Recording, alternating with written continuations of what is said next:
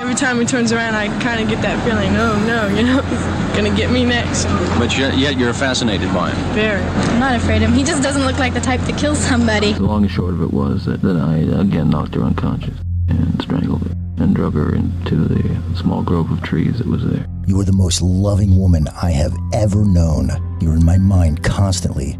No words can express adequately the dimensions of my feelings for you. I love you forever and ever. In my dreams, I love you with every long-hair beauty I see. I love you with every clear blue sky. I love you until my last breath. No goodbyes, just I love you. It's a letter written by Theodore Robert Bundy to his longtime girlfriend Elizabeth Cleffer, whose daughter he taught to ride a bike. He read her bedtime stories, and she loved him. She said her and her mother felt lucky that he picked them. Join Grimm today as we deep dive into the psychopath's mind, exploring his fetishes for necrophilia and cannibalism, and how he maintained a loving relationship with family and friends. Ted Bundy is an articulate, intelligent 42-year-old man, a former Boy Scout, law student, and Republican Party activist. We follow his multiple prison escapes and manhunts, and follow the true crime story of the most terrifying psychopath for which the words serial killer were literally invented.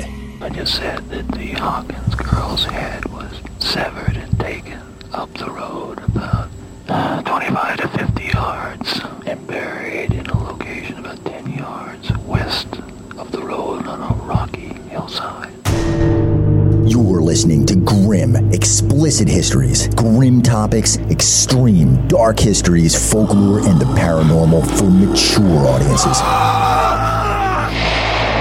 We keep it real, we keep it educational, thought-provoking, like a motherfucker. I'm Joe Woji, and this is Grim. I was found here. You come around here. Welcome, friends, my beautiful motherfuckers of the macabre, back to Grim, your podcast for dark histories, folklore, anthropology, and true crime. We are historians Joe Woji, Brittany Smith, and Ted Cisco here on this first Serial Killer Sunday, where we occasionally psychoanalyze the most interesting psychopathic killers that we can find. So before we start on maybe his formative years and what I think was a completely unhealthy and complex obsession with his real first girlfriend, Diane Edwards, God damn, this Donna Schramm serial killer profiler. You guys have read about this, right? Brittany, you've read about Donna Schramm, the profiler that was tasked along with a FBI psychologist to find this killer? Yes, I do recognize the name from talking about when they were out in, what was it, Washington, when they were... They worked for the crime prevention unit, right? It was a unit of Seattle police. Yeah, because Ted Bundy actually, briefly worked for the Seattle Crime Commission, in which he had, all this type of access to law enforcement and statistics and basically crime going on in Seattle. And it's also important to note, though, by the way, that serial killer as a term did not exist at that time. Until fucking Ted Bundy, right? Yeah, so at the time, serial killer is not even a term that existed. And this motherfucker was a crime fighter. He volunteered for a suicide prevention hotline. He worked. Ezra Stoutland, the director of actually that program, that crime prevention program, had Ted Bundy to dinner at his house a bunch of times. His daughter was absolutely smitten with him. He told Donna Schramm, actually, that he secretly hoped his 16-year-old daughter would marry somebody exactly like Ted Bundy. Right, and I think that goes to kind of how all the different interviews, how all the different documentaries, the articles, everything kind of goes back to the idea that Ted Bundy, despite being a awful, horrific serial killer and an awful human being in general, was also this extremely charismatic individual who charmed men and women, and people were in love with him. They trusted him. He had the good looks going for He had him. fangirls For the in time court. period. He had a weird unibrow, which I think is odd that nobody ever comments on. But it's crazy. Like, if fucking Dirty Sanchez stole my hubcaps, I would have more disdain for that motherfucker than Ted Bundy, who hacksawed motherfuckers' heads off and fucked them in their eye sockets, right? Because he was charismatic. Yeah, and because he even at the made end, you feel during good. his murder trials, when people are like, we have evidence that this man brutally murdered and raped these young women, people are still writing him love letters and are in love with him, and they were just like, no, we love Ted Bundy, and it's like there is actual concrete evidence that this man has murdered and raped and done a bunch of awful things to their fucking corpses. necrophilia. Yes. Hanging out with the corpse to get a connection personally with it. Right, it's one thing, at least with these early people in Seattle, before he's become known, before there's any evidence that this man, you can almost kind of understand he's hiding it, so they don't know yet. But towards the end of his serial killer career, where that this man has done this, and you still are proclaiming that you're in love with him, that's two very different stories, and one of them is way more alarming than the other. And I definitely think the latter is the more alarming. And without getting too far ahead of ourselves, because we're gonna back up and we're gonna do his formative years and all that stuff. But do you remember the one fucking girl when he went and killed not the whole sorority house, but he probably wanted to kill the whole sorority house. He goes and fucking attacks 5 women, and he's bringing the girl that lived across the hall from him out to dinner. Wait. So just he's down in Florida, right? So and she's all googly-eyed for him, and they're like, so this motherfucker just killed all these women down the street, but you had dinner with him, and she's all bashful looking, well, he didn't kill me, he must have liked me more. I was gonna say, so yeah, he was staying in a boarding house. It was I think the week before the murders at the sorority house. The Or is what it was called. Yeah, so he's staying there, and apparently, there's an interview, you can actually see the tape, of the owner of the boarding house. Basically, he took her out to dinner the one night, and when they obviously the news reporters go back and interview them, and they're like, hey, this man is suspected of being the murderer of the sorority house nearby, and it's very bizarre, he did, and it's almost kind of and they're like, but you went out to dinner with him. But she's hardly the only person who comes off like that in these different videos from the 70s when they're talking about Ted Bundy. Swooning over him, it's in their eyes. Yeah, and she's hardly the only one. There are all these individuals on these tapes, and it's videotapes where you can actually physically see them, where they're almost kind of yeah, but he's still and it's no. He fooled everybody, from his professors to his friends to people at church. He was hanging out. He was buddies with the director of his church. He got baptized as an adult. Right, that's the Mormon church. So that's when he leaves Washington and he goes down to Utah. Yeah, he's kind of putting together a new life and is getting ready to go on a new spree of murdering women. And he decides to join the Mormon church, so he gets baptized. And they're all yeah, he's an upstanding individual. And apparently at one of the early trials, they write him cards and they're we stand, with you, and you're a great person, Ted, and all this other stuff. And then obviously when he gets found guilty of some of the lesser crimes out there, they do excommunicate him in he was excommunicated. Yeah, he was excommunicated. You can't be a Mormon if you cut motherfuckers' heads off. Yeah, just let it be known out there in our grim audience. Well, it wasn't if even, you want to join the Mormon church, you may not kill motherfuckers. It's not okay. There are limits. Yeah, well, he's not. So he's only a Mormon for 2 years, because he moves to Salt Lake City in Utah in 1974, and he gets excommunicated in 1976. So it's a very short window, and it's not even the murder crimes that get him excommunicated. No. It's the kidnapping. Attempted kidnapping. It's the attempted kidnapping that gets him excommunicated. So after that, they were all right, well, not you. And his girlfriend Liz, right? He's got this girlfriend for 4 years, right? And when not to get ahead of ourselves again. All right, we are getting ahead of ourselves. All right. So cut the Liz stuff out. Let's just. I think we should probably just take it from the beginning, right? From this point. Yeah, we can. Yeah. All right. Let me. Ted, did you want to jump in and kind of? No, I just want to mention, when you're saying that the good looks and everything, that was what he had going for him. Nobody believed, because the belief was that if you're this kind of killer, that you don't look. You have you're always trained that the people like this are they look the part. He was the first one that he's charismatic. Yeah. He's a law student. Yeah, he has an intelligent. He's working for the Republicans out in Washington, and they're he's working for the gubernatorial. during the gubernatorial race there. He's got a Governor degree Evans. in psychology, so he understands people. Yeah, so he's like absolutely this well put together guy. Even so, when they had a sketch of him in Washington and a sketch of his car, the police still said, "Nah, it can't be him." I'm like, motherfucker, you had like this police sketch. You had his girlfriend saying, "I think he's the one that." Yeah, Well, that's what I was. That's about what I was going to get at, right? yeah, Liz calls and it's like, I think I got your guy. I think it's him. And, And then she still wants to go to Utah with the guy, Yeah. and he won't take her. No. But yeah, they do a sketch of him, and because he's going to the Lake Sammamish, and all of a sudden he sees like 6,000 hot girls walking around. It's like porn walking around on two legs, and he can't help himself but to grab two Twice of in them. one day. And he's like, "Hi, I'm Ted. Hi, I'm Ted. Can I kidnap you? Can you get in my 'cause he has VW the bug, injured- please?" You want to Well, he has the come injured see my arm. sailboat? And then the headlines read the next day: "Police seek Ted." Yeah. Disappearance of women. And that's how he would like at least with that one too. Like he usually used this whole like injury ruse where like he like had an arm in a sling, and he's like, "Can you help me?" And of course, like most of these young girls, are He's like, not "Yeah." asking guys. He's asking hot young girls. Can you help me?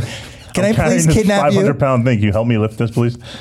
But his girlfriend sees the police sketch that they do. It looks just like him.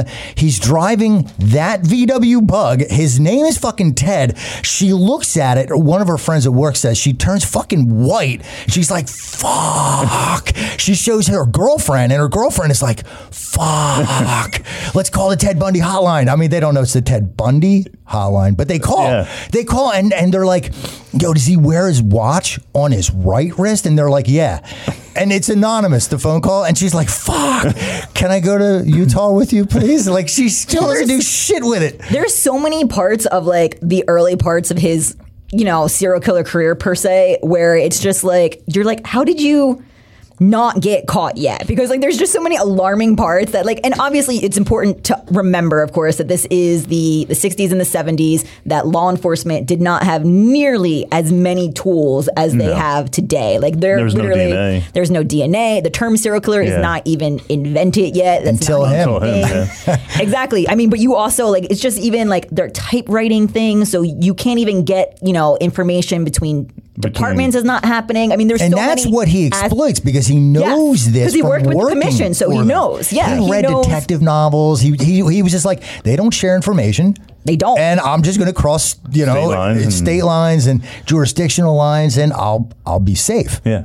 Yeah, so there's so many things to remember on the law enforcement side that like when you're listening, you're like, what the shit? Like, how did you not know that? Like, how did you fail? How do you not like put two and two together? Exactly. Well, one of the And things it's important to with the remember that hotline, they don't, too, they don't is- have the tools or the background. Like this is a totally new Yeah. thing that is happening to them, and they're just kind of, obviously they're not, because you can imagine like today, like DNA evidence, Yeah. like they would have just put like the bolt, like Not it only would that, have they been got fucking cameras all over the place now. exactly. Oh, yeah, So now it'd you're not going to get away with No. shit. Google It's a fucking very listens to different us. situation, so it's important us to remember ads. that too. Not only that, his girlfriend Liz found his murder kit, found all the tools he used to murder the women, and she asked him about it. And he's like, "Oh, the crowbar, that was there in case I get a flat tire. Oh, the rope, that's there to help me do this." And he he used totally to- explained everything, and she fell for it. And he used to work for a medical supply place, and he boosted he was a klepto too, Yeah, and he he was- boosted all of this medical shit, including like plaster of Paris and crutches and all that shit. And it said that he was walking up with crutches, and she saw crutches like there too, and she's like, "Oh fuck," and he's got that too. Like she totally, and he said to her like at the end of all this, like, "Didn't you know it was me?" Well, she like calls in. Doesn't she call in more than once? Like, She does, and they have no fucking clue who she Yeah, is. she The calls second in time, more than once. she even meets with them. She Yeah. insists that they meet with her, and they do. They ask her like about her sex life and shit like that, and then she calls back, That's and they have relevant. no clue like who she is. But the thing is, I guess in the defense of the police department, shit. Tons of people were calling in on their boyfriends. All of these girls thought that their boyfriends were serial killers, and were like, "It's my boyfriend." She calls in, and it's just another girl that thinks it's her boyfriend. Of course, it looks like him. It's his. Well, that's the it's alarming his It looks name. like him. His name is Ted. All of these other people called in. His abnormal psychology professor called in and was like, "Fuck, that's Ted. That's Ted. Nobody's named Ted." And that guy is. And he said when they interviewed him, they were like, what did you think about him? And he said, "Oh, he seemed totally normal. He actually put me at ease." Like in a sea of hippie sort of, people that were protesting and wanted me to give free grades out. He was the only one that wanted order, and he made me, the abnormal psych professor, feel comfortable. And they were like, well, it couldn't have been him. Look, he's in the Republican Party. He's going to fucking law school. He's got a psych degree. They were more interested. They couldn't believe that like this young, well put together, like, you know, intelligent young man would be, also a white man would be like the person who's doing all these savage He dressed nice. He wore a kind of tweed like write him coat. off. He They're like, smiled. not him. That can't be him. Can't be him. He boosted a lot of clothes. He would go to high-end stores. Liz, his girlfriend, when he interviewed her, she was like, yeah, I know he aspired for more, and he would like basically couldn't afford the clothes, so he would like dress nice in what he had, and then he would go like boost clothes from the fucking store to bring them out of the loading dock. But he aspired to a lot more, basically like a case of Arrested Development in a lot of ways. But I think it is really important that we kind of flesh out his formative years growing up when he was a kid. And he didn't necessarily have any personal connections. He never had any girlfriends. He never had any really close friends. He didn't go out hanging out, in his own words, drinking with the boys because, well, he wasn't friends with too many people. He didn't go out for sports. He wasn't athletic. He wasn't cool.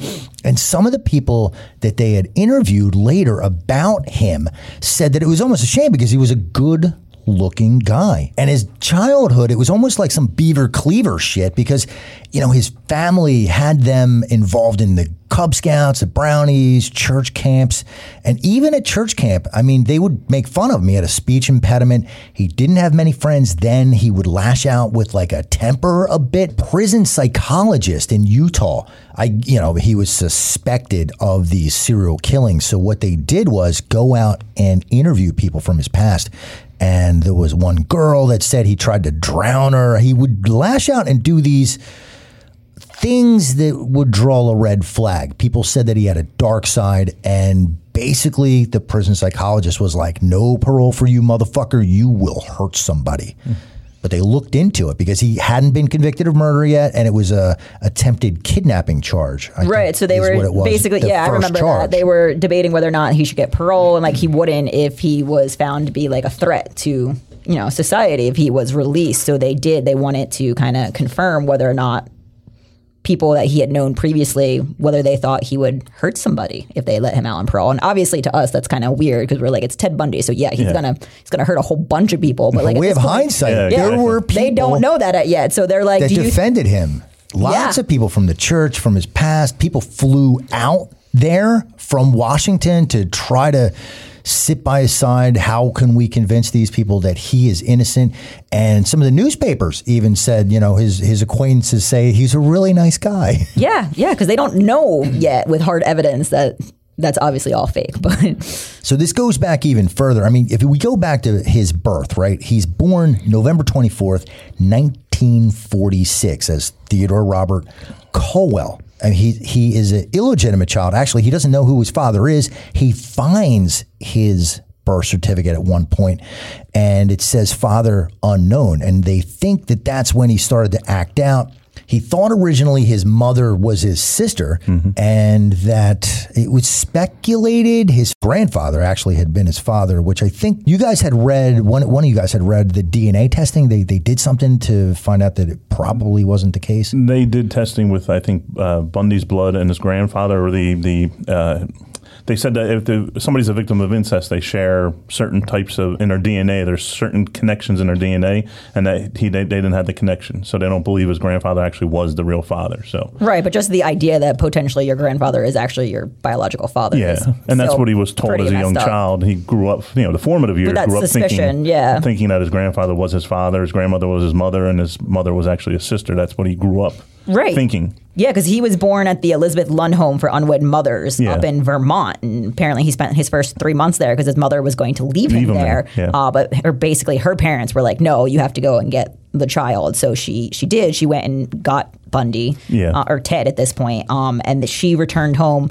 to their home actually in Roxborough, Pennsylvania. Yeah. So for our Philadelphia listeners, it was in Roxborough that his mother, Louise, and her parents, his grandparents, lived at the time. And so Ted spent his first 3 years here in Roxborough, Pennsylvania, living, like you said, with his grandparents. And there was the idea that they were his parents, and his mom, Louise, was his older sister. And so... Yeah. He definitely had like as a child, he was treated like he was unwanted. I mean, that's basically how they. Yeah, and I heard that there was, or not heard, but I saw different documentaries and articles where they were saying that his grandfather was also abusive to other members in the family, like not just Ted, but also to other members in the family. And in the home as well, they didn't they thought that it was a good thing not to actually give the babies attention and touch them.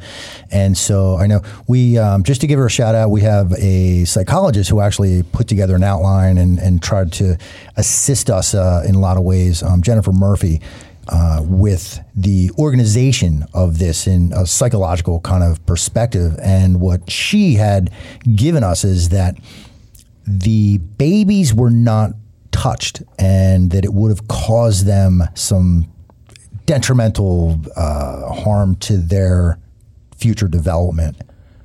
Yeah, they didn't realize what harm they were doing by not touching the baby, especially right after it's being born. The baby needs that connection, especially to the mother. And because it was lacked the connection with the mother, especially the first 3 months when the mother went back to Roxborough and he's up there all alone. Right in Vermont. And they're not giving him any attention or any affection. They said that could have been a factor in leading to what he eventually became. So you can imagine they didn't want him even before he was born, let alone after he was fucking born. Well, the stigma on an unmarried woman having a child. Remember, it's 1946. So. Yeah, a child out of wedlock. Yeah. I mean, that's a major stigma for a young woman to have in society, especially at this time. And you got to think, how's that going to fuck you up as far as like your mom didn't want to be your mom? Right. Well, if he knows that, that could be. They try to abort you, and then they left you to fuck at the and then she doesn't want to admit that you're her child. I mean, that's got to fuck with you somehow. Well, he starts to commit petty crimes. Actually, he got his record expunged. He was stealing shit. He was that's burglary, auto theft. Yeah, because at 3 he moves out. They move out from Roxborough, Pennsylvania, out to Washington State. So but you know 3, why? Yes, I did see some. I saw some of the rumors as to why. Was it the knife incident? It freaked Eddie out. Ted, do you want to tell us what Ted did that got him kicked out of Roxborough, Pennsylvania? For all murderous purposes today, Ted Cisco will be playing the part of Ted Bundy. And namesake only. No, apparently 3 years old, he went down to the kitchen, gathered up all the knives in the house, and went up to where his aunt or sister, Aunt Julia, was sleeping, and he put all. And he was like, "Fuck you, Aunt Julia." Yeah, and he lined up all the knives facing inward where she's sleeping around the bed. So when she woke up, all these knives are pointing at her while she wakes up. That's a weird story. And they know he did it. Exorcism shit. They know he did it because they saw him in a doorway when she woke up, and she's like, But it's also what 3-year-old is capable of carrying all the knives upstairs and laying them all out without once actually cutting yourself, harming themselves, right? I mean, it's definitely a creepy story, but I also am just can a 3-year-old actually do that? I'm sure it probably wasn't all the knives, but it was probably a good amount. Hey, if it's one knife is that's still messed up. So whatever happens, some weird shit goes down, and they're you need to leave. Yeah. So they move out to Washington. Get this kid out of here. I don't care where you go, you just gotta get the fuck out of here. Yeah, so he moves out to Washington and starts being a peeping Tom in ladies' windows.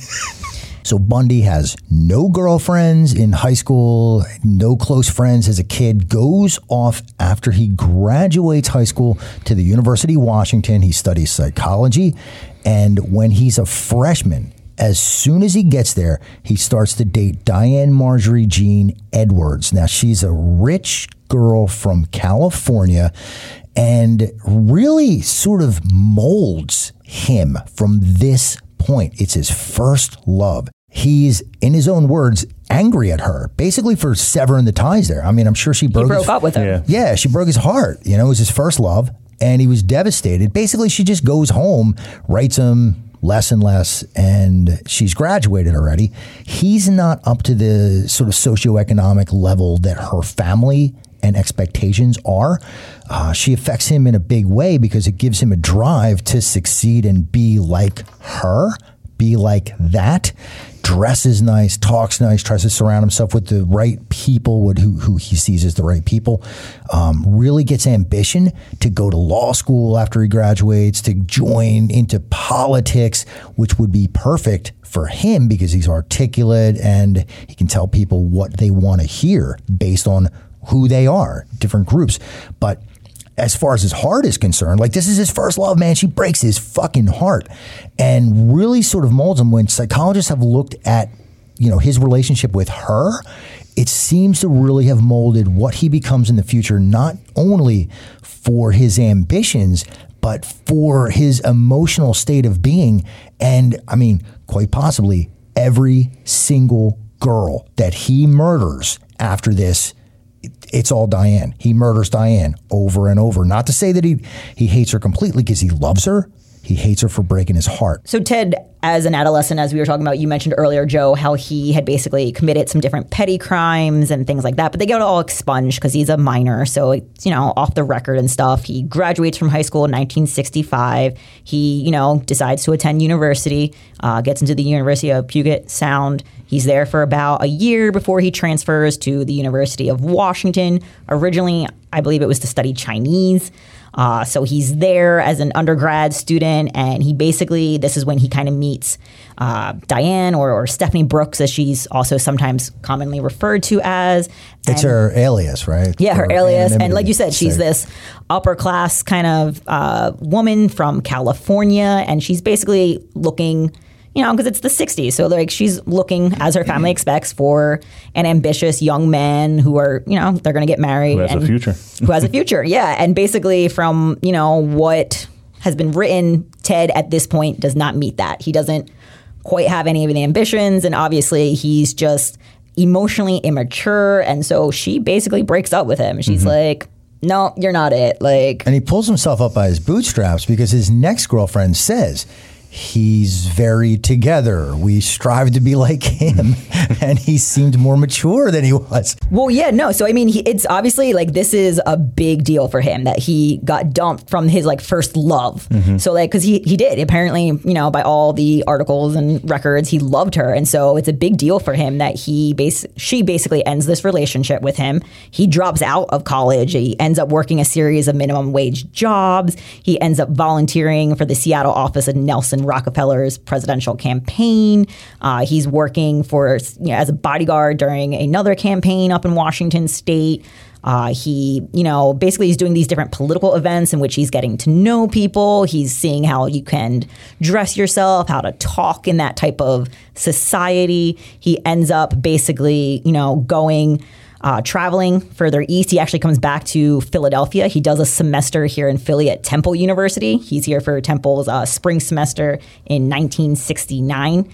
So he's here at Temple and Philly and stuff. And then he basically, travels back to Washington for the fall of 1969, where he re-enrolls in the University of Washington, by mid-1970. So he's back up there in the fall. Following year, he's attending back at the university, but this time as a psychology major. And it's around this time that he also meets kind of his second important girlfriend, and this is Liz. So he meets Liz actually at the Sandpiper Bar on campus. She's really shy. She's pretty. She's really shy. She's pretty. She had rushed a lot of sororities, none of which had given her a bid. She's from this Mormon family. She's taught Mormon values that women are to be basically subservient and to serve their I guess not boyfriends, but husbands, and to be mothers.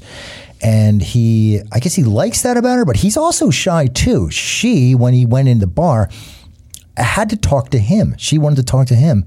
And they danced, and then he wouldn't ask her to dance again. So she had to go talk to him again. And they go home together because she drank a little too much. Yeah. And he didn't try to kiss her, let alone get her clothes off. No. She slept just with her clothes on, but she had a child with somebody she was else. divorcee. Yeah, she divorced her first husband, who she met on campus there, and he was younger than her. And Bundy winds up becoming more of a dad to her daughter than the dad was. The story was she wakes up the next morning after having Bundy over, and she doesn't know where he is. He's gone. And then she goes to check on her daughter. Her daughter's gone. And then she goes out in the kitchen. That's where he's cooking the daughter breakfast and everything else. He has an apron on. He's cooking breakfast like a nice guy. Yeah, exactly. So that's kind of what led her to sit there and say, I like this guy. He's actually cooking for my daughter and everything else. So the word she used, he was endearing. Endearing. Ted Bundy was endearing. Oh, boy. And he moved right into the family with them. Basically, it was the best thing. It was what she had always hoped for, is what she said. Exactly what she wanted. Yeah, like a nice guy who is in school. Must be the name. Oh, is it Ted? It's the name. Don't worry, Britt. Walking out to the car, you're totally good. Oh, thanks, Ted. Thanks. I have my sling over here. Thanks. I'm definitely going to trust any man who approaches me with the name Ted. Yeah. Let me tell you. I'll cook you breakfast. Jesus. He'll take you home in his VW bug. There's no This right here is why women don't trust men. There's no passenger seat. Don't worry about that. Where we're going, you don't need a Put passenger these handcuffs seat. on, please. And we'll explain the whole passenger seat And don't too, speak by the to way. me, or I will lose my resolve. Well, there's not really much to discuss with Liz. Other than he kills the girl down the street from her. Yeah.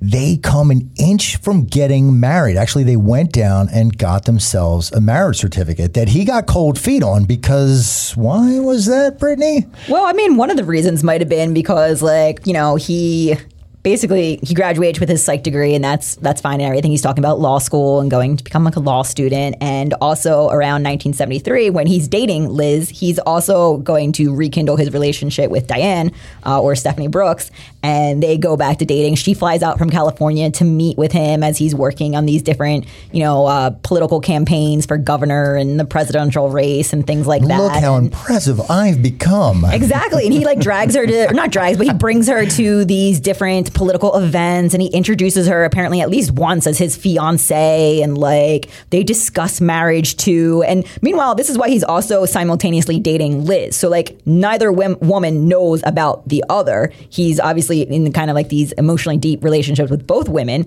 but and then he's doing all this. They think it's emotionally deep, at least. Right, exactly. They think that and everything. And, anybody who's meeting them, would think, oh, this is a beautiful young couple who, are getting ready to get married. And, then all of a sudden, he basically just breaks it off with Stephanie Brooks in 1974, just stops contacting her, dumps her for all intents and purposes, almost as if he was like, hey, so I've, like you said, put myself all together. I'm involved in all these political campaigns. I'm a law student. Everything you wanted is what I now am, and then, I don't need you. Yeah. And then he dumps her, almost in a retaliation. About it. Yeah, he is. It's incredibly immature, and he just dumps her, and that's how that relationship ends. Which I'm sure, retrospectively, she's like, thank God. But Ted Bundy dumped me. Fuck, thank God. And I got to go back to California alive. Yeah, so worked out for her. And this is probably around the time where he starts his murder spree, actually. And when you look at how serial killing begins, they usually start at an area they're familiar with. And just like that, Ted Bundy, his first couple of victims, one is a block from him and one is a block from his girlfriend Liz's house. And the very first of them, Karen Epley, he bashes her over the head. He conks her over the head with a bed frame and then, basically fucks her with the bed frame. She lived, had brain damage, and I think she's basically the only victim to live until the very end when he attacks the sorority house and multiple women get bashed who he probably thought were all dead. He probably thought that Karen Epley was dead as well. But a month later, he then goes and attacks Linda Healy, who people usually say is his first victim because she's the first to die. Murder victim, yeah. She's at least the first known murder victim. She was on the fucking radio, man. I mean, she was a college student, but she did the weather reports on the radio and the ski reports on the radio, and people knew who she was, and she just disappears. It's the fucking news lady disappears. Yeah, and everybody was kind of surprised because, by all accounts, she was this responsible young woman who was always there for work. And then, like you said, she just vanishes. And everybody's like, where'd she go? What and they don't take it seriously either. I mean, not as a murder sort of case. They're just like, oh, she shacked up maybe with a guy and left. No, she's the fucking weather girl. Why would she do that? And she was a good student. And they interviewed the people that knew her, and they were like, no, this is not like her. She doesn't do that. She's responsible. And from this point, Bundy starts to leave for 3 days at a time, Liz says. And this is the craziest shit about it. Everything that we know about psychopathic Ted Bundy killing women in a killing spree across the country that's beginning now. He disappears for days at a time. He fucks up school. He has to drop out of school. And his girlfriend starts to fight with him. She's picking fucking fights with him, screaming at him. And the craziest part about it is just picture Ted Bundy, who is literally cutting these women's heads off, spending days at a time with corpses, dressing them up, doing their fingernails with nail polish, bringing their heads back to his apartment with him. And this psychopathic killer has a girlfriend who's bitching and screaming at him. And she said, and it coincides with his killings beginning. She says that every time she started to bitch and scream at him, basically she thought he was cheating on her, and he would disappear for a couple of days. He had, so that's a fair. He was cheating on her with some corpses, but. And he hadn't cheated on her earlier too. Yeah. So I mean, he would get quiet. He would get the opposite of mad and violent. I guess in his head, knowing what he could do, he would calm down.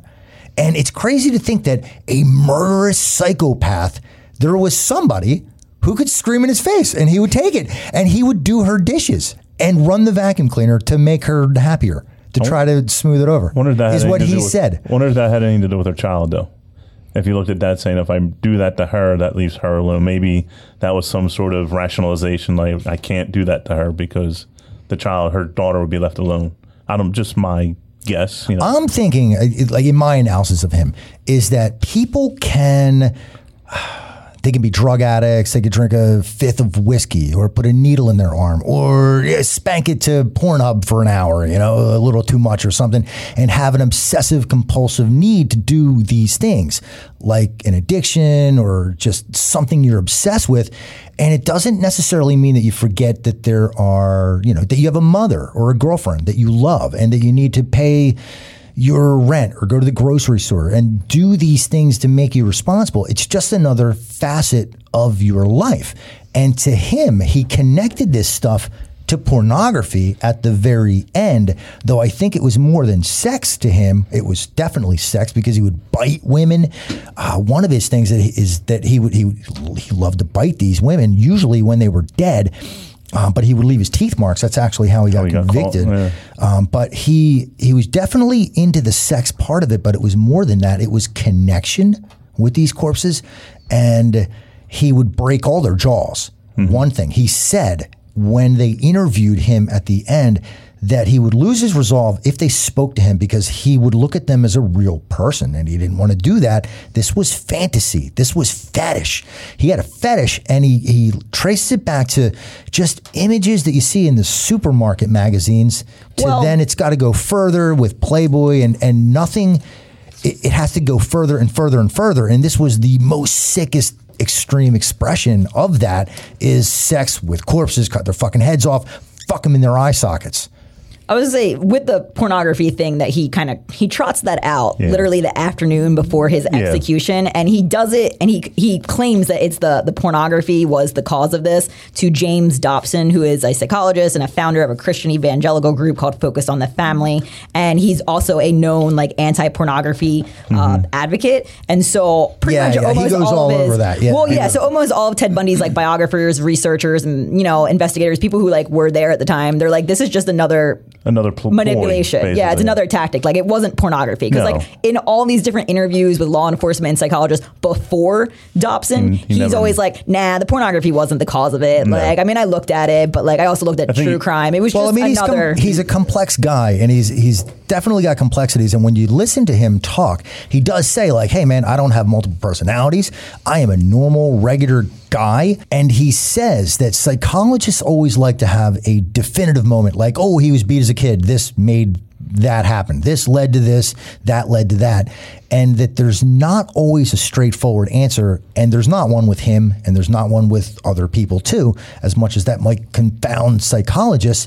He likened it, I don't know, it was more, to me, it's sort of was reminiscent of Taoism, I don't know if that was what his intention was to portray it as, but what he said was a river. This is how Ted Bundy says, a river is created by a whole bunch of melting snow all coming together, and there are different molecules and there are different factors in our lives that all lead to this happening, but it could be 1,000 different things all coming together to make it happen. So it's not necessarily straightforward he was possessed by pornography to do this, but that there were a lot of factors. And I personally think it was a fetish to him, because he would do it more and more and more and try to keep these women alive longer as well. The 17-year-old police chief's daughter, they think then that was like a later one. That was in Utah, I think. Yeah, she was alive for like a week. Like he kept her alive a little longer. I think just because he would have to get another girl, like as soon as she decomposed to the point where he wasn't going to have any pleasure by laying with this corpse decomposing. He kept her alive for like a week. You can definitely see how the obsession starts to like grow more and more predominant in his life though, because like what starts out is just, I think he admitted that I think it was he like killed them originally just to get rid of the evidence after he had raped them and everything. And then it develops into no, I need to kill them. Like the killing part is I got into the killing and now I'm into that. Yeah. And it just keeps escalating further and further as he, continues to rape and murder and commit these awful crimes. It seemed like he wanted to do it. Well, at least he did it. A lot of the victims are spaced out, at least the early ones, about a month apart. And then it progresses where you got 3 of them in the same month. And he probably wanted to just always at all times have some lifeless girl who couldn't talk back to him. He could do whatever he wanted with her and consume parts of their bodies. Part of that was cannibalism for him in addition to necrophilia. I didn't know about cannibalism. I was because I didn't know about the cannibalism part, the necrophilia part. Necrophilia. He said that it was a way for him to possess them more, to consume them. So metaphorically? Well, it would literally be taking it in. And I could That's not associated with Ted. Right. I can only guess that it was probably their private parts, but I don't know because I didn't read what specific parts that he would eat, but he said that he ate parts of them. Okay, so if he's telling the truth of that, then that's just another awful atrocity that he committed. Great, because obviously Ted Bundy was also a serial liar. Yeah. Not with his name, though. No, with his name, no. That's not. Told everybody's name. So out of these 36 or 38 victims that we know for sure that he's killed, the one that really puts people onto him is Georgianne Hawkins. After Georgianne Hawkins disappears, then they're like, oh, wait a minute. There's a pattern here that we can identify. And about 5 weeks after Georgianne Hawkins' disappearance in Seattle, on July 14th, 1974, Bundy goes to Lake Sammamish. Now, this is what fucks it up for him because he sees all these girls walking around just like pornography with 2 legs, and he can't help himself but to grab 2 of them. So he grabs Janice Ott and Denise Naslin, but he's walking up to everybody. Hi, I'm fucking Ted. My name is Ted. And so many people hear him say that it winds up getting into the paper. And this is what gets him in trouble. I guess, I don't know, his greed that he needed 2 of them. And he stashes... That growing addiction. Yeah. Growing obsession. Stashes the bodies. Basically, there's a lot of wilderness out there. And right outside Lake Sammamish is where they find not only those 2 women, but other women too. And he would cut their heads off. The craziest shit that he would fucking do is the fact that I guess that he couldn't bring an entire body home with him, but a head was small enough that he could bring home. And just wrap your mind around what he's doing to these women. You could see horror movies and it's a little bit more abstract because it's not real, right? It's on TV. It's on your computer screen or something like that. But just imagine taking a fucking hacksaw from the Home Depot and sawing somebody's head off. I mean, the blood that had been there, there's no DNA testing until 1987, so he's totally free from, having to worry about DNA evidence or anything like that. But, I mean, he's sawing these women's heads off, bringing them home, I guess because he could put them in a bowling ball bag or a knapsack or something, and going back to the headless corpse over and over, having sex with them, the headless corpse, and at home, he's keeping the head for a week at a time, doing their makeup, doing their hair, bringing them in the tub with him, to clean them up and everything. I mean, I don't know. So Ted Bundy over here is on our show. What kind of makeup would you use? Something hydrating, I guess, some Maybelline or maybe like a light rouge color, maybe. What the fuck? nothing too light. I mean, they're going pale. It's fucking extreme. They're getting paler anyway, so nothing too light. I want to brighten it up a little bit. Jesus. Sorry, it's not as... You never thought about that? No, I can't say I ever thought about that unless it's the nightmare of what some creepy dude is going to do to me. In that case, yeah, worst case scenarios of how I'm going to die, maybe, but, not in a And out of the 3 people in this room right now, there's only one person that would be at risk if Ted Bundy was in this room now. Yeah. Because he didn't want to lay with me, and he didn't want to do Ted's hair. No. And he didn't want to put fingernail polish on me and lay with my lifeless corpse. Yeah, I got that. It's all you, He Britt. had a It's total all you, Britt. type of person. He wanted Young, long Beautiful. hair, beautiful, usually educated. college. It's Yeah. usually college age young women who he was targeting most of the time. So let's not seance that motherfucker with Brittany in the room. Hop a shotgun. Somebody's Don't in become trouble. possessed by him. Yeah, let's not do that, Ted. But you know what he did that was pretty nice? He re-gifted all of the dead women's jewelry to his girlfriend. Yeah. Hey. That's Waste terrifying. not wanting that. They're not going to need it anymore. It's terrifying. It's fucking absolutely terrifying. Yeah, so these 2 cases that happen at the lake. I mean, That's this big. is what really starts to bring him into the awareness of law enforcement. This gets all the phone calls. Yeah, because like now they're like, well, we know, like we heard a guy named Ted approaching these women, and like this is when They're actually checking people's cameras because a lot of people because it's a vacation spot. So Right, people it was go a there. festival and everything, so people and were they're taking checking photos. their cameras and their videos and everything else. There were saying, hey, 40,000 people there that day. They estimate there was a lot of people, and all of those people, you would think that he could have blended in a little bit better. I mean, why couldn't he just said my name was Well, that's where they got the police Tom or sketch. Juan or something? Yeah, Yeah. they got the police sketch. Yeah. Of what But he it looked said like. Ted. Yeah. Why is would sought exactly? by Why would you use your police. real name? He's going to cut their fucking heads off. He Yeah. could tell a fib. Yeah. My name is John. Yeah. Hi.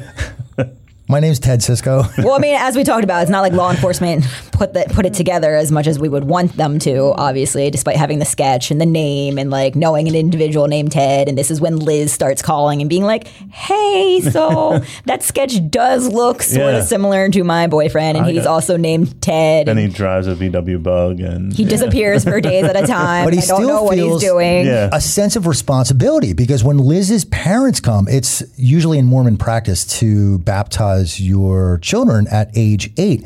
And when Liz's daughter Molly was getting baptized at age 8 and her parents flew in, he had just killed Carol Ball, and he was up all night with her fucking corpse and shows up at the baptism. He was a couple hours late, but he shows up. It was his responsibility to show up, and he does. And he took her parents out for pizza the night before, kills a girl that night, and then goes back to the baptism. I mean, this is his like sense of responsibility, and he still has somebody to love and tell him to do the dishes. I do dishes as well, Brett. Oh, that's great. We know that you do I dishes. do my own dishes. Thank you. Don't need any help with that. And I can cook. Nope. That's what takeout's for. I'm a beast with that hacksaw.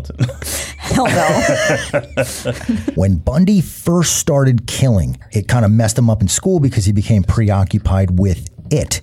And he winds up messing up in school. He gets into the University of Utah Law School, goes out there without his girlfriend, Liz.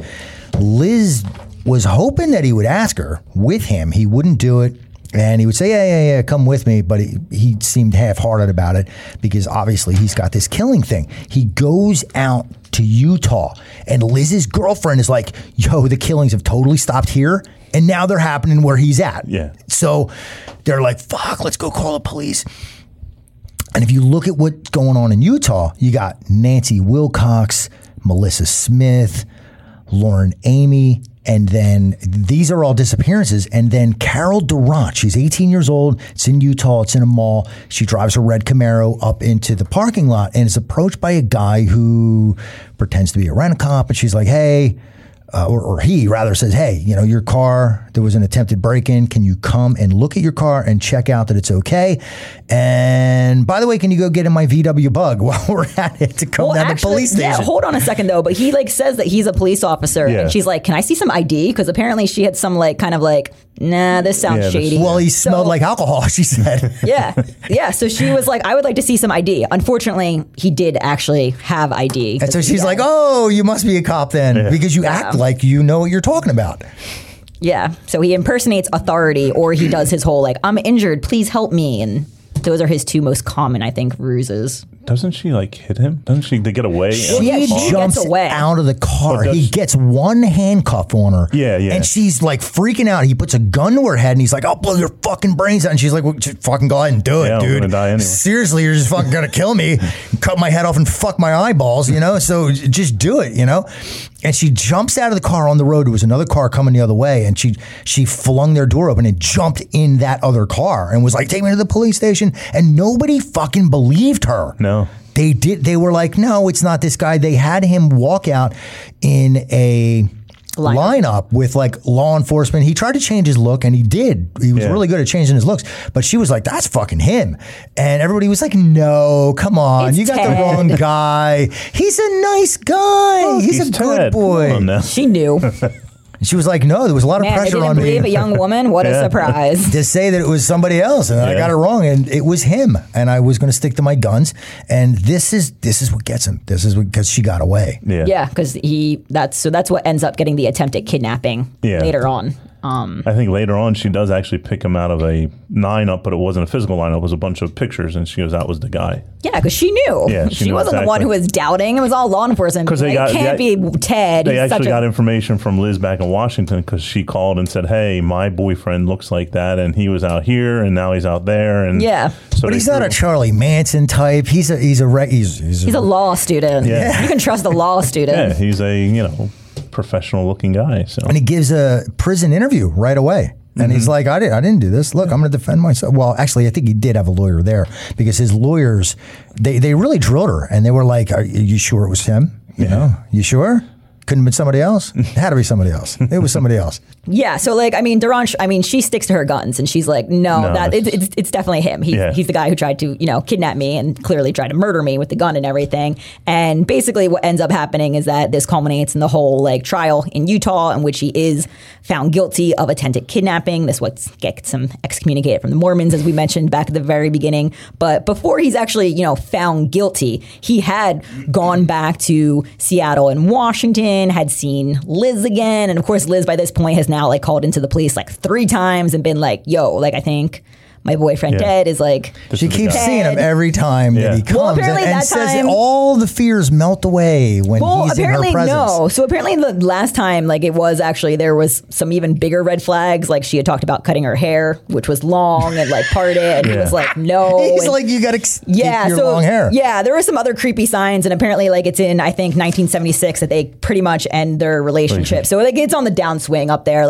I'm pretty sure at this point she's a little bit too certain. And it's so creepy that the letter that I opened up with, the love letter from prison that he sends to Liz, with every long hair beauty, I will love you, he says. Yeah, so, Liz, every one of his victims. Liz isn't totally stupid. So, she's okay, I'm not totally 100% feeling this anymore. Yeah. But, not only does he visit Liz, though, but he also goes to Colorado and Idaho, I believe, in which he, again, unfortunately, continues to murder these young women, and he's doing that. He gets, back in Utah because he's a law student there, and that's when you have the trial in Utah in which he's found guilty of the attempted kidnapping. But meanwhile, while all of that's going on... Well, he takes a vacation to Aspen. Well, so... a working vacation. Well, he had been up there, and yes, he did murder some young women, but what ends up happening is that after he's found guilty down in Utah, they basically extradite him to Colorado, because in Colorado, there is a murder charge on him. And so obviously murder trumps attempted kidnapping. Yeah. So they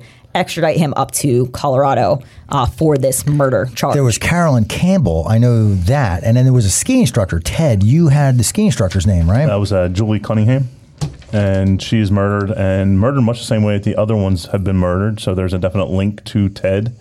And that's where he gets extradited back to Colorado to stand trial for her murder. But before he does get extradited back, he kind of helps with his own defense. And he's like, yo, can I go to the law library, in the middle of the murder trial? Yeah, in the middle of his trial. He's allowed to. And there's a fucking window that's open, right? So he hops out. It's right next to the Xerox machine. He hops out the fucking window. He said he practiced. Yeah, he thought about it. He practiced. Jumping.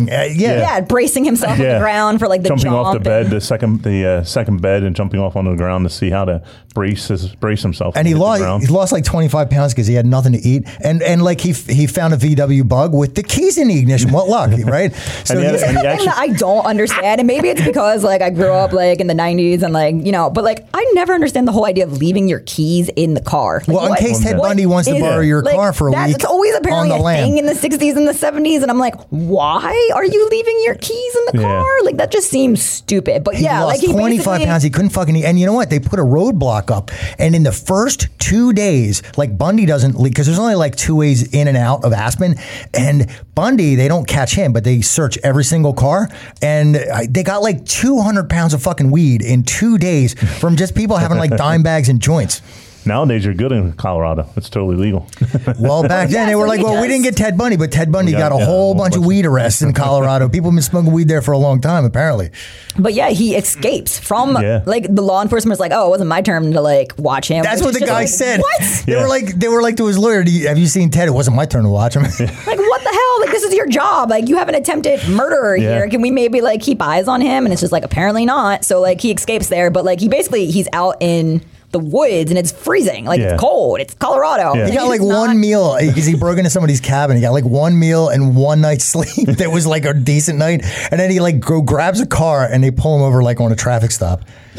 Yeah, so he gets rearrested and obviously put back into law enforcement's custody. So like that's his first escape attempt. Which honestly, the fact that you have to say first escape attempt. And this is crazy. This is a guy that's left a problem. trail of bodies across the country. He's the most well-known serial killer that there. I mean, other than I guess maybe Charlie Manson at the time, who was locked up. But he is going across the country doing all this crazy shit, and he escapes like fucking twice, not Yeah. once. Again, not once. And it's but not even that twice. much longer later. It's like For less than 6 murder. months. They're holding him for murder. But the deal was with the second escape, it was pretty devious. I mean, was New Year's Eve. This is the one where he lost like 30, 40 pounds. He became Yeah. almost emaciated so he could fit out of a Yeah, fucking he hole in the roof. squeezes his little ass through a 12-inch by 12-inch And he literally- fucking square hole. He literally like walked out the door of the prison. Just like Yeah, well, walked he- out. Well, So it was he- New Year's he went- Eve. He waited for Well, them to not only- serve him food, and he was like, "All right, as soon as they'll see me, and then I won't eat the food, I'll fucking escape." Well, yeah, and not only that, but he climbs through the roof, and apparently above him was like a worker who works at the jail, or so he just took his clothes, Some and was fresh dressed clothes, as walked a out the front law door. enforcement, There you somebody go. who works at the jail, and then that's how he walks out. Because like the first escape attempt, he's only missing for 6 days, which Yeah. still is way too Still long. way too long. But still 6 days. Whereas this time, I mean, the second Months. one,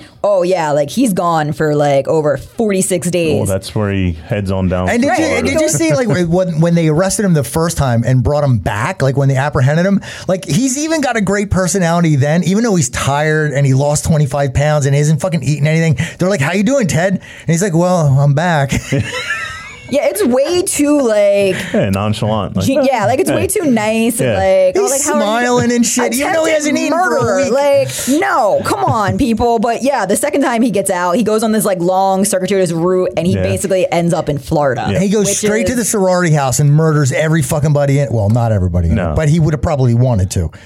He actually, I think he took a trip like South Florida, like Miami. Well, he Miami went a couple Beach. places Yeah, first. he- When they interviewed him, he said he went to Ann Arbor, Michigan. He was hanging out Yeah. at a bar there, and then he was going to the beaches in Florida. He's like having a vacation while he's You remember the manhunt that was not out for him? on bail, but he's say again. There was like a nationwide manhunt for him. Like everybody's looking Yeah, for him. he's one of Obviously. the most Everybody's wanted looking by for a the VW FBI, bug because and that's what he's going to steal next. The same fucking car he's always driven. he's taking buses and So- trains on his route down to Florida, and And instead of going to Mexico and changing his name to Exactly. Juan, let me go murder more girls at a sorority house.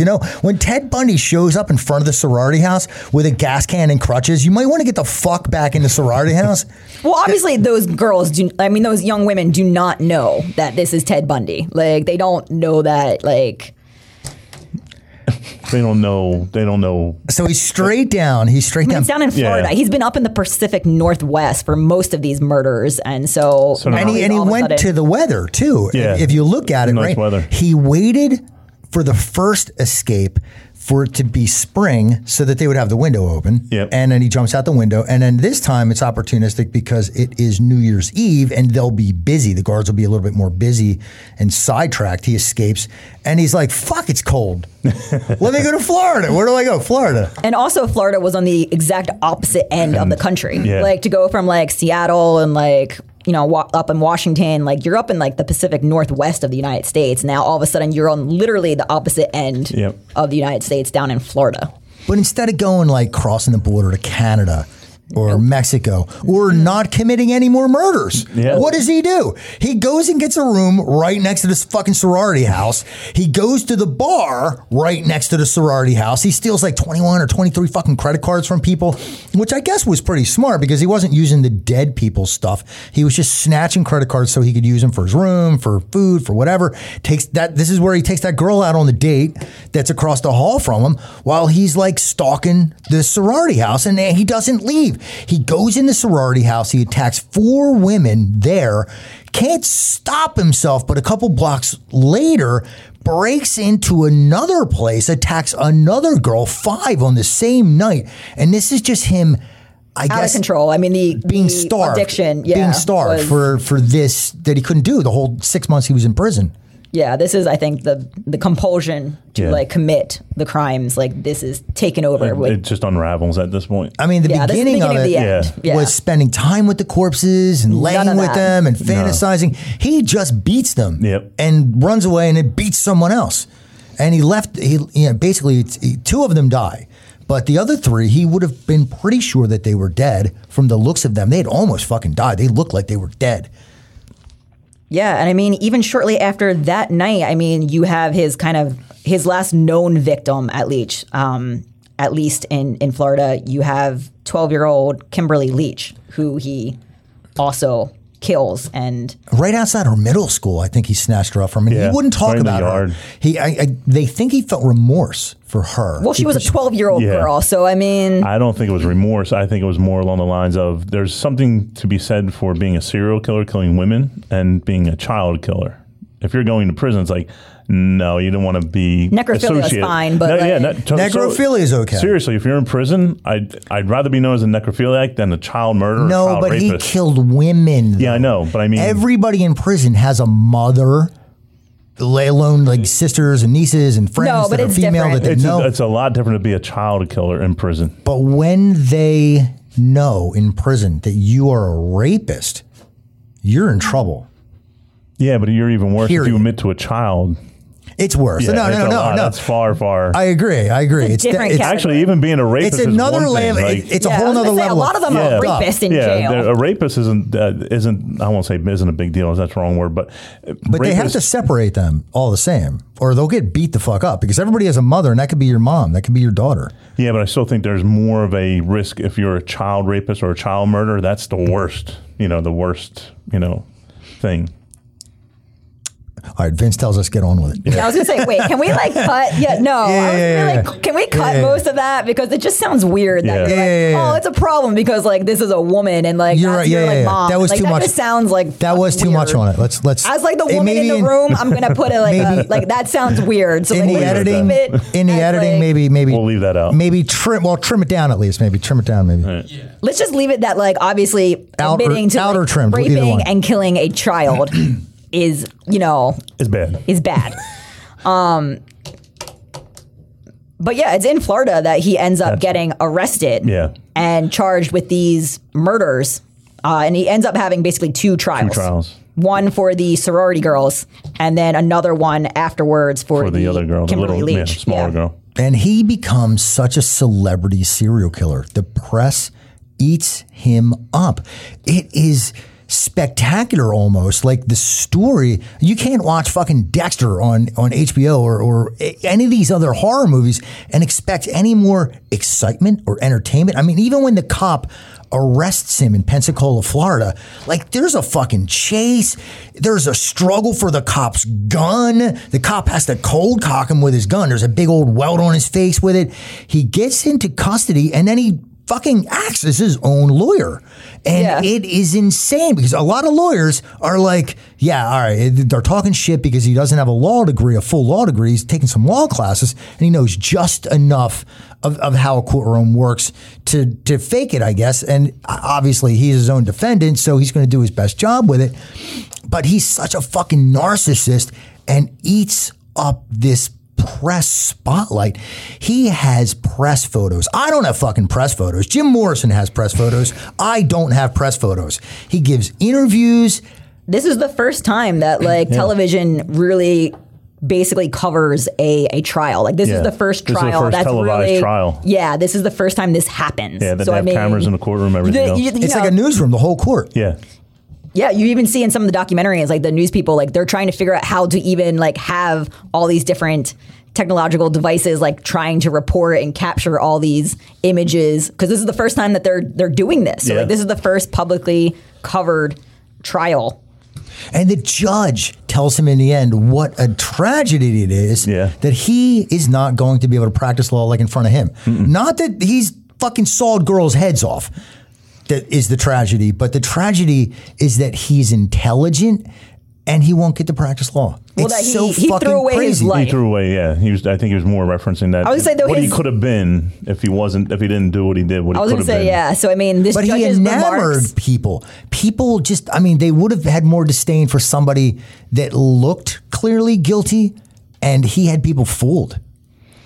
Yeah, I mean, the judge's remarks apparently are very polarizing. I mean, a lot of people are like, what the hell, man? Like, you're being, like, very, like, gracious to, like, Ted Bundy of all people. Though other people also are like, hey, he basically just said to Ted Bundy's face that, like, you are a waste of humanity. Exactly. And, like, you could have been a great person, but instead you did this. And he just did it politely. So there are some controversy surrounding how his remarks were intended, though obviously upon first listening, you're kind of just like, this is Ted Bundy. Like maybe you're being a bit too polite about it. Like, but yeah, like that's included, in the different movie depictions. You can re-gift dead girls' jewelry after cutting their heads off, and people will be polite to you if you have a good enough personality. But was all that wasn't The power found of out? personality. But that wasn't found out. Yeah, for at that this trial. point, they still didn't have know the about the Pacific cadavers and Northwest. fucking Yeah, the skulls and everything. necrophilia. Like That there's comes none of later Just that. all the dead girls in the sorority house. Yeah, just the 3 girls in the sorority house. It was two girls who died, right? 4 attacked, 2 died. Yeah, because it's two that and I mean, even during this trial, people are. You're right though. They are being charmed by him to the point that you have some of these young women basically going and writing him love letters and all this type of attraction to him. And he is found guilty, obviously, of killing the 2 young sorority women. It kind of hinges on the dental records, basically. The bite. The bite marks. They're like, well, these are his teeth, which have been found with bite marks there. So this is clearly gotta be you. him. Yeah. So he's found guilty of the 2 murders. He's also receives 2 death penalties. Death penalties because of it. Yeah, and even after that, so this is the first circus trial, basically. So with all the shenanigans involved of him, his co-counsel firing his lawyer, all that. But then he has a second murder trial in Florida, in which that's the murder trial of for Kimberly Leach, and it's during this one that he's also found guilty. And this one, there's actually a bit more hard evidence for, because there was a witness. They found fibers matching his clothing in the car, and they found her body and all that type of stuff. But he gets found guilty, of her murder, and during this trial, he also receives a third count for death penalty. So he ends up with 3 death penalties in Florida. And this is with the 3 murder charges down there. Now, when I was researching this, I felt almost guilty that it was so fucking entertaining in a way.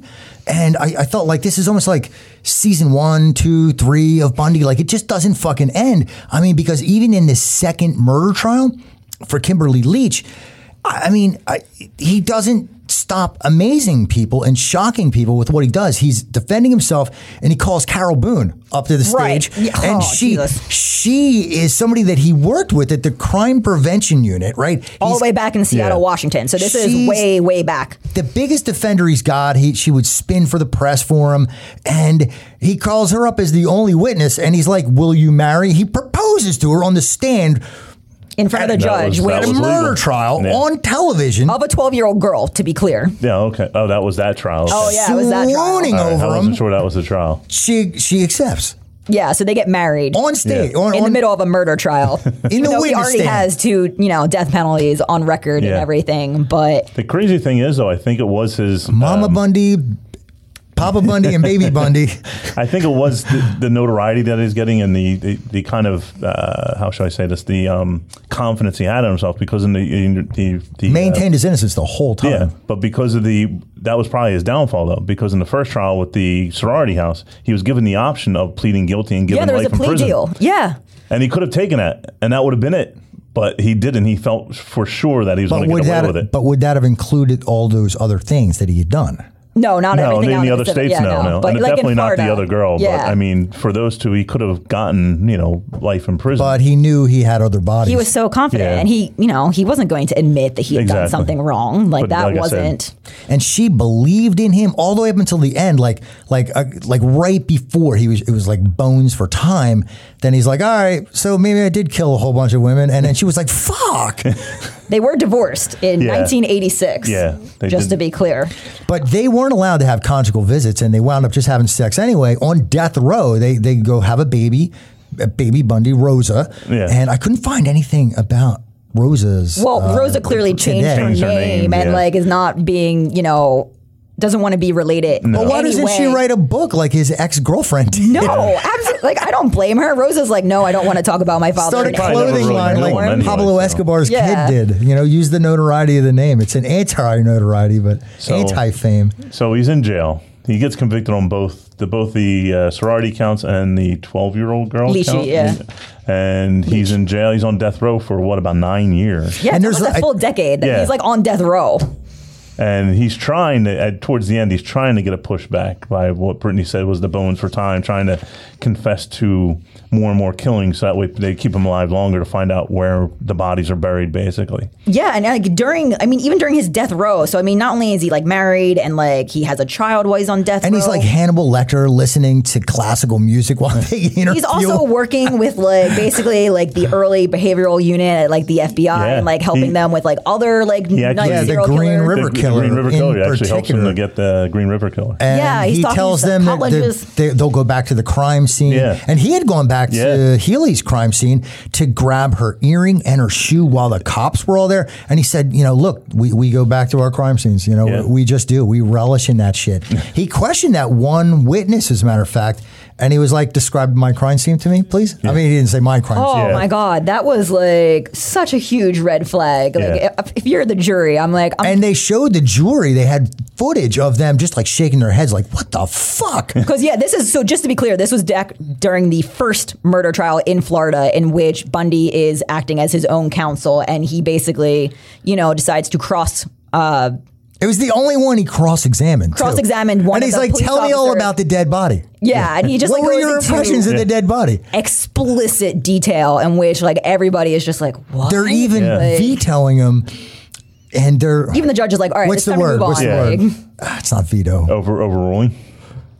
Objecting. They're objecting to him, and they're saying this motherfucker's already asked that shit, and he's like, all right, tell me the position of this limb instead, and he's still going on about it. He won't stop. So he's giving all these kind of interviews, but always in the third person because he's still not admitting that he had murdered anybody or that he had done anything wrong or nothing like that when he's on death row. So he right. A couple of reporters got a book deal. He couldn't get the book deal, but they got a book deal to get his story, and he agreed if they would reopen his case and examine it. And they were like, well, he's not telling us about the killings. So they were like, hey, Ted, man, you know more about these killings than anybody. You're like an expert witness. Tell us hypothetically. Right, hypothetically. If there was an individual out there with the entity, as he called it, that would overcome him and make him do it. Yeah, some of his phrases are terrifying. Yeah, it's Dexter's Dark Passenger, right? Well, it's also the entity. Reminiscent to OJ with the book, If I Did It. I mean, come on now. So...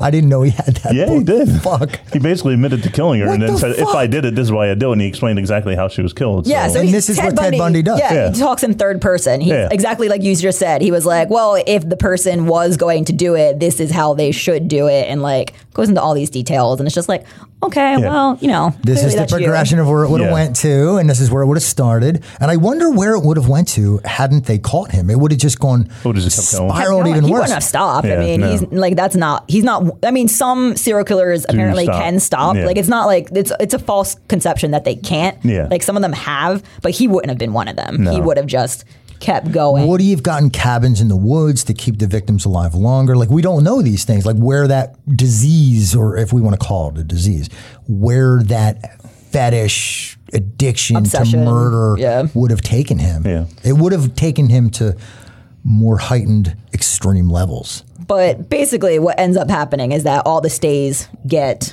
Denied. exhausted. Yeah. Like they decide like, no, you're not going to get a free pass. Like you're going to be sent to the electric chair. And, so I mean, in the last couple of days leading up to that, I think is when you kind of have, at last he admits to murdering, I think we said, what did we agree to? Like 30? It was either 36 or 38. And he said, additionally, oh, but you can add a 0 to that as the true number. So Right, it's, he, it's what, points, 300 or 100? Like, because he said that he would capture and release women to practice and to keep his hunting skills up to par. Yeah, so he acknowledges that he killed 30 some women in multiple states. He confesses this about 2 nights before his actual execution, that he was active from like 1974, he said 1978, though in other testimony, like before this, he had said something different. So again, Ted Bundy, he's a liar. So it's hard to tell whether that's true or not. But like, this is when he admits to like the necrophilia and like decapitating the corpses and bringing the skulls home. And this is when he admits that like he buried some bodies out in the wilderness. So I mean, this is kind of that 2 night before confession when like he at least admits to some of it, but he still doesn't take responsibility. He always, so like even though he just confessed that like he murdered 30 some women, he still is like, but it's not my fault. It's not my responsibility. It's society's fault. Well, they he had like gave a whole me list. too many choices. Yeah, if he's things like- were more rigid, if I lived in Nazi Germany, I would have been a great commandant at a death camp, because he would have been, right? He was very ordered and he was very brutal. Yeah, so he That's Ted Bundy. blamed he blamed the absence of his father. He blamed his abusive grandfather. He blamed like the fact that his father was concealed from him. He blamed law enforcement, TV, alcohol, porn, the media, society itself. And then a couple times he blamed the victims that they apparently looked afraid, and then like he had to go ahead and like attack them as a result. So I mean, pretty much if you can think of something, he at least blamed it once for his actions. So he never took responsibility. But his mom loved him. She came to the trial every day, and she said he was the best son in the world. She loved him, but even up to 45 minutes before he was executed, they're still asking him questions about bodies and murders, and did he have responsibility for it? They asked him about New Jersey and Ohio, that there were girls' bodies found in New Jersey and Ohio that kind of matched his killings. Yeah, there's a bunch of... And they asked him about it, and he said no. But that was 45 minutes before he said to be killed. He's still giving interviews saying, no, that's not me, that's not me. Yeah, so and there was speculation. Brittany, you have some of this, right? Yeah, about so I mean, the Philadelphia area. Yeah, there are a bunch of like murder trial, or not trials, but murder cases where he's, people have suggested that he might have been him, at least here in the Philadelphia area. He apparently, at some point when he was on death row, had given interviews that like he had killed 2 people while he was in Philadelphia. And so, some people have put Atlantic City, right? Right. It was like outside Atlantic City, like, because while he was attending Temple University, people had said that, he had said, at least in one interview, that it was, 1969, and that he might have killed Susan Margaret Davis and Elizabeth Perry, who were both 19, and that, they were on the Garden State Parkway outside of, near Atlantic City in New Jersey. Though, he said, like you said, Ted, on right before his execution, he was like, no, I didn't murder them. So again, it's unclear whether he did or he didn't. But and again, he's a pathological liar. So. Exactly. So it's hard to tell like whether that's the trait. But there are multiple cases where it's things like that, where he admitted, like in one interview, that, I killed somebody while I was up in Vermont looking for who my father was, up at the unwed women's home. And there was a murder of a young woman up there that he was up there around the same time. And so people have been like, all right, well, was that you? And then like sometimes he was like, I killed somebody while I was up there. And then other times he's like, no, it's not her. So it's like, all right, well, did you murder somebody there? And it just wasn't this individual. But like there are a bunch of cases like that where he may or may not have been the murderer. And, they actually, in 2011, they got Ted Bundy's complete DNA profile, and they basically added it to the FBI's DNA database for future reference for any of these kind of like unsolved murder cases that he may or may not have committed that we don't know. And they did tap him while he was in prison too. The FBI didn't have really like a database or a training center. And at Quantico, what they did was they put one together and they interviewed over 30 killers, him being one, Charlie Manson being one. And they said, like, you know, help us learn about the mind of a serial killer. We want to know how you evade law enforcement. We want to know how you think, what motivates you, what drives you, cause and effect. And he did help him. I mean, at first he was like, yeah, well, what am I getting out of it? Yeah. But then I think the narcissist in him just wanted to help regardless, and they knew that. Maybe. But he did. He Either that or he viewed it as a way to push off the execution date. Just keep pushing it off. But eventually that fails. Yeah. So in January 1989, he is sent to the electric chair. I remember when he was executed. Did you? Yeah. I was, 16? Jesus, I'm old. But yeah, I remember that. I remember the crowds cheering and everything else. I saw like that was shocking. Like Yeah. I didn't realize that it was like they had like pins that they were giving out to people, and like it was a huge party. Burn, Yeah. Bundy, burn. Burn, yeah. And they were selling T-shirts, and everybody was out there drinking, Yeah. hanging out. It was like college students who were probably kids and didn't Yeah. remember like any of the murders. But when it was funny, actually Joe, because happened. you mentioned his mom and that she loved him and he was the best son. One of his psychiatrists actually talked to his mom at the end of the trial, or leading up to the death, when he was put to death, and she told the psychiatrist that she just can't wait until it's over. So even at the end, she didn't want him. So it just goes from her not wanting her when he was born to her not wanting him around at the end. So Well, it's kind of would fitting. you want him around after Well, the that's No, like, but I mean, it doesn't. after It everything. doesn't explain a lot. Because the reporters, they felt a responsibility to go to his mom's house. Yeah. And here, listen to this. This is your son. That's your son's voice, right? Yeah, that's your son. Listen to him confess. And then she was like, would you guys like some pie and ice cream? But yeah, They had it was pie like and ice cream. the Yeah. whole like party going on outside. Yeah. It just kind of reminded me how like we were talking like in previous weeks and previous episodes when we were talking about like how all these crowds would go and watch, these individuals Yeah. be executed in this extremely violent manner. Like it was a huge crowd. Like this was like the same thing, except for it was like in the 1980s. And Yeah. you had was T-shirts freaked out. now. When he saw the electric chair, he was freaked out. And then he calmed down, and they put him in it and asked him if he had any final words. It wasn't very prophetic. He just said his very final words were, give my love to my family and friends. Yep. Yeah. And then he was fried. So they executed him. Mm-hmm. They ended up cremating the body. Did they cremate him? And yeah, Brittany, tell us what they did with his ashes. I was really freaked out about Jesus this. fucking like, Christ. I'm hoping that this is wrong. Like, I hope. Like, I It's don't not think wrong. it is, but like, I want it to be wrong because from what I understood, they took his ashes and he wanted his ashes to be spread In the place where he had the most enjoyment of his life. right In up the at the woods in national park. Washington? Yes, up in Washington, Yeah. which has the remains of his victims still in it. And they did it?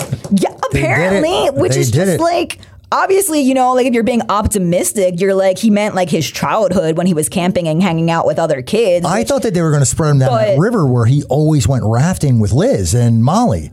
And no, that's not. I mean, that's the that wasn't- optimistic view, but I mean, it's that Ted wasn't the Bundy, so I enjoyment. mean, It I was- think it's at least half fair to think was that the like he meant necrophilia. the Yeah. other half of his life, and it's just like you put his remains in the same park where his victims' remains Yeah. are still. Like we couldn't not do that. Like We couldn't put him in a dumpster, piss on him, and then fucking Yeah. put him in a block of cement and chuck him down to, I don't know. what the fuck? Why off a is his cliff. remains in the Yeah. same park that his victims' remains are? Like that's I mean, I messed guess up. legally, if it's in his will, I mean, you have to. Apparently, that's how it works. Yeah, that's what I mean. As we know from You doing can't say no. from I mean- doing our serial Yes. killer tour here in Philadelphia, Jesus.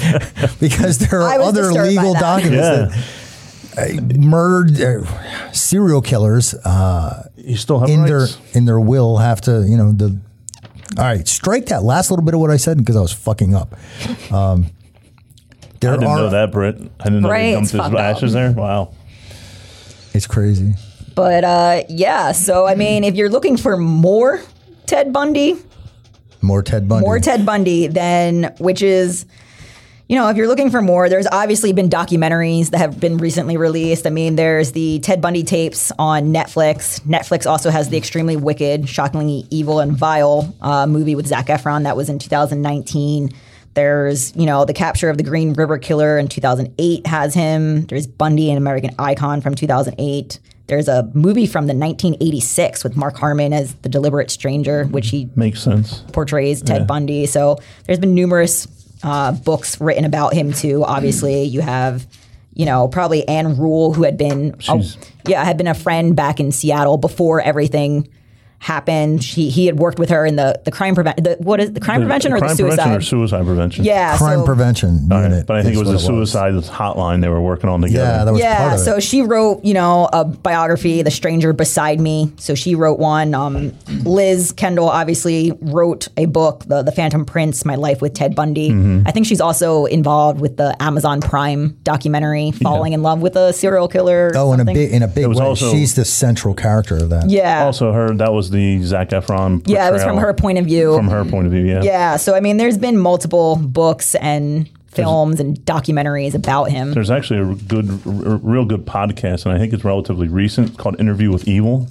And that's the one with the recordings from him with King County in Washington, where he actually admitted to saying, this is what I did, this is where they are. That's his only first-person interview in which he admits to killing the girls. So that's a really good podcast. I think it's about 8 sessions long, basically. But you hear him in his own words saying, yeah, I did this. This is what I did and everything else. So it is kind of like, it does make the hair stand up on your arms. Like, oh my God, this guy's actually saying he actually did all this. So plenty of films and books and documentaries and even videos that are on, like from the recordings from the trials are all available online today for any listener who wants more Ted Bundy. Yeah. And he was no fan of Philadelphia, though. Why is that? When he was here in the springtime going to Temple in 1969, he said he left Philadelphia because he said that Philadelphia was, quote, too violent and dangerous for him. Motherfuckers threw batteries at him like Santa Claus. And we just got done beating up Santa Claus, so he's like, I'm getting the fuck out of here.